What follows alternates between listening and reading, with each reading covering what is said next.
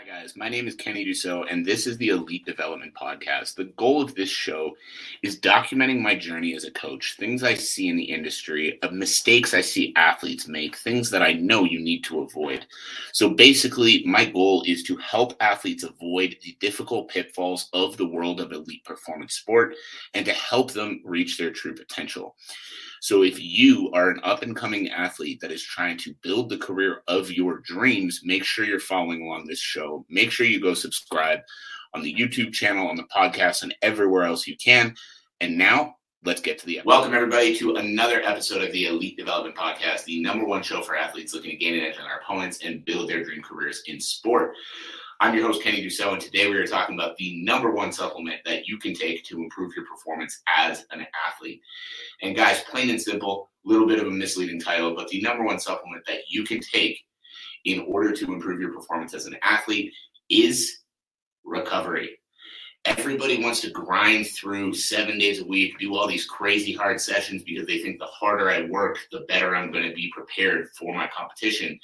And to an extent, absolutely. Your ability to work hard and your ability to grind is definitely going to play a factor in your ability to be successful in the sport. But what I need you to understand and what I need you to take away from this as we get into it is that if you do not recover, you will not grow. If you do not grow, you will not succeed in the sport. It really is that simple. Now, the analogy I like to use to really talk about recovery is this. If you are on a road trip and you do not fill up your car with gas, if you are on a road trip and you do not fill up your car with gas, and then you hop in the car and you say, I'm going to drive across the country, but I can't stop for gas because stopping for gas is going to waste time, what is going to happen? You're going to drive fine for a while, and then that little dial is going to keep going down, and eventually the car is going to be running on fumes, giving you warnings to stop. But if you do not stop, especially when you are running on fumes and the car is giving you those warnings, eventually the car just shuts down. It just stops working. When you run out of gas, you stop working. And this is what happens to your body. You should be recovering regularly because as you train, you're using up your energy. And as you use up your energy, you need to refuel your energy. That's stopping at the gas station. That's filling up the car, or that's changing the oil. That's filling up the car with gas. That's doing all those maintenance things that allow the car to continue to run. If you don't do those things, eventually the car just stops working, right? But when we get into the time where you're getting those warning signals, obviously for the car, that's just, that beep that happens depending on your car. It gives you a different type of signal or something like that. My car gives a super loud, annoying beep when I get under 100 kilometers left of gas.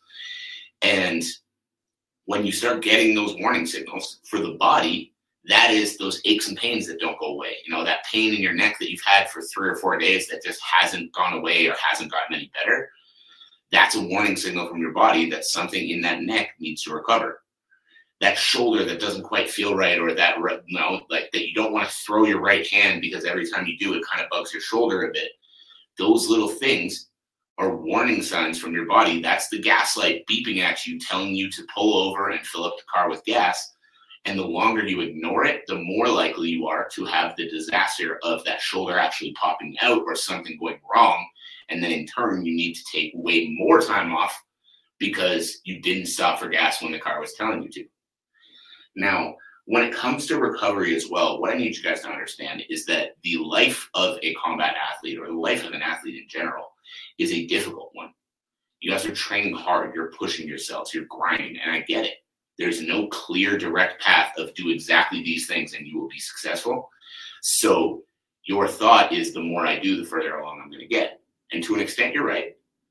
But this is where the recovery needs to come in. Because the goal of training for combat sports or training for any sport is not to be the one who puts in the most hours, not to be the one who grinded the hardest. It's not to be the one who spent the most hours in the gym. The goal of training for sport is to succeed when you compete in the sport. You get what I'm saying? And so, yes, in your mind, I'm missing out on a training day because if I take this rest day instead of training, then that means I'm not getting as much training in as this guy or that guy. But what you're doing is you're stopping and you're filling up the car with gas so you can get back on the road and go for longer. You get what I mean? Whereas most people think that rest days are like just getting off the road entirely. Rest days are the stop at the gas station to get back on the road and keep driving. And if the other guy keeps driving when you stop for gas, yeah, they might get a little bit ahead of you. But then when their car shuts down in the middle of the road and you were smart and stopped for gas, you're going to keep going past them. You get what I mean? So your life as an athlete is a difficult one. Your life as an athlete takes a lot of work. It takes a lot of effort. It takes a lot of training. And mentally, it is a difficult one in the way that you don't want to be sitting back and watching other people do more than what you're doing. But that's where that reframe comes in so importantly. That's where that reframe comes in and actually changes the game for you, is now when you're watching these other people train while you rest, instead of thinking, oh, they're training more while I'm resting, that means they're getting ahead. Start understanding that what they're doing them to themselves by not taking rest days is they're waiting for their car to shut down in the middle of the road while you are refueling and getting back on the road to be able to go further. And by reframing that mentality in your mind, you're going to be able to continue to go further. And that leads me into another point of the value of rest days, is recharging the body physically as well as mentally. So if you are recharging once a week, you are letting your body heal up. Mentally, you're just taking that little break. You're getting back into it. You're missing the gym because you're not there every waking hour of the day. Then when you come back, not only are you going to be refreshed physically, but you're going to be refreshed mentally, which means mentally you're going to be able to take more out of the sessions that you're doing. And if you can take more out of the sessions that you're doing, and in turn you're doing more quality work, then that one rest day a week isn't going to take away from your ability to perform. That's just going to keep you on the road for longer. And since you're giving yourself that physical opportunity to heal up, to relax, to recharge as well, now not only are you mentally feeling better every week, but you're physically feeling better every week, which means you're less susceptible to injury. And if you're less susceptible to injury, you're feeling better every week, you're feeling better mentally every week, you continue to stay on the road for longer, which ultimately is going to allow you to have the success that you're looking for. Because remember, you can grind as hard as you want right now, but the ultimate goal is to do this for a long time. If you want to be a professional athlete and you want to make a career at this, you need to be doing this for a long time. And if you work so immensely hard and you find that climb in the beginning, but then your body falls apart on you and you can't do this past 26 years old, then you ruined your chance at making it a career. And if you ruin your chance at making it a career by working yourself into the ground early, then regardless of how hard you work, regardless of being the hardest worker in the room and the guy that never quits and the guy that never rests and all gas, no breaks and all those fucking stupid mindset quotes that I hear people use, you are still not going to get the career that you want because you're not taking proper care of your body. You're just beating it into the ground and then demanding that it perform. You get what I'm saying? So when it comes to rest days, making sure that you're putting your body first is going to allow you to actually give yourself the quality training that you need to get to a higher level. And then it's going to allow you to keep yourself healthy, which over the long term is ultimately more important than the amount of hours you spend in the gym. Having a healthy body at 35 years old with everything functioning at the highest level it can, while continuing to build your skill set over that longer and longer and longer duration, is going to allow you to compete at the highest level. Whereas training twice as much and burning yourself out and having everything hurt and be in pain and that wrist doesn't quite work the way it used to and that shoulder always kind of feels like it's going to pop out.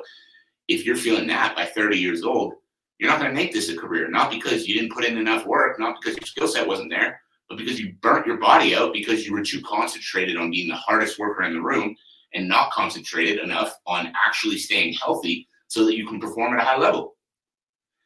And when it comes to that too, guys, when it comes to, the longevity in the sport, what I want to really reframe in your mind, I talked about how the goal is not to be the hardest worker in the training room, but to actually see the success in the sport. This is one of those things that it comes down to the mindset, right? Because people get very stuck in feeling like they have to be the hardest worker, feeling like they have to be doing the most. And what I really want you to reframe in your mind with that is it doesn't matter how long you were in the gym. The fact that you were there for 3 hours doesn't mean shit.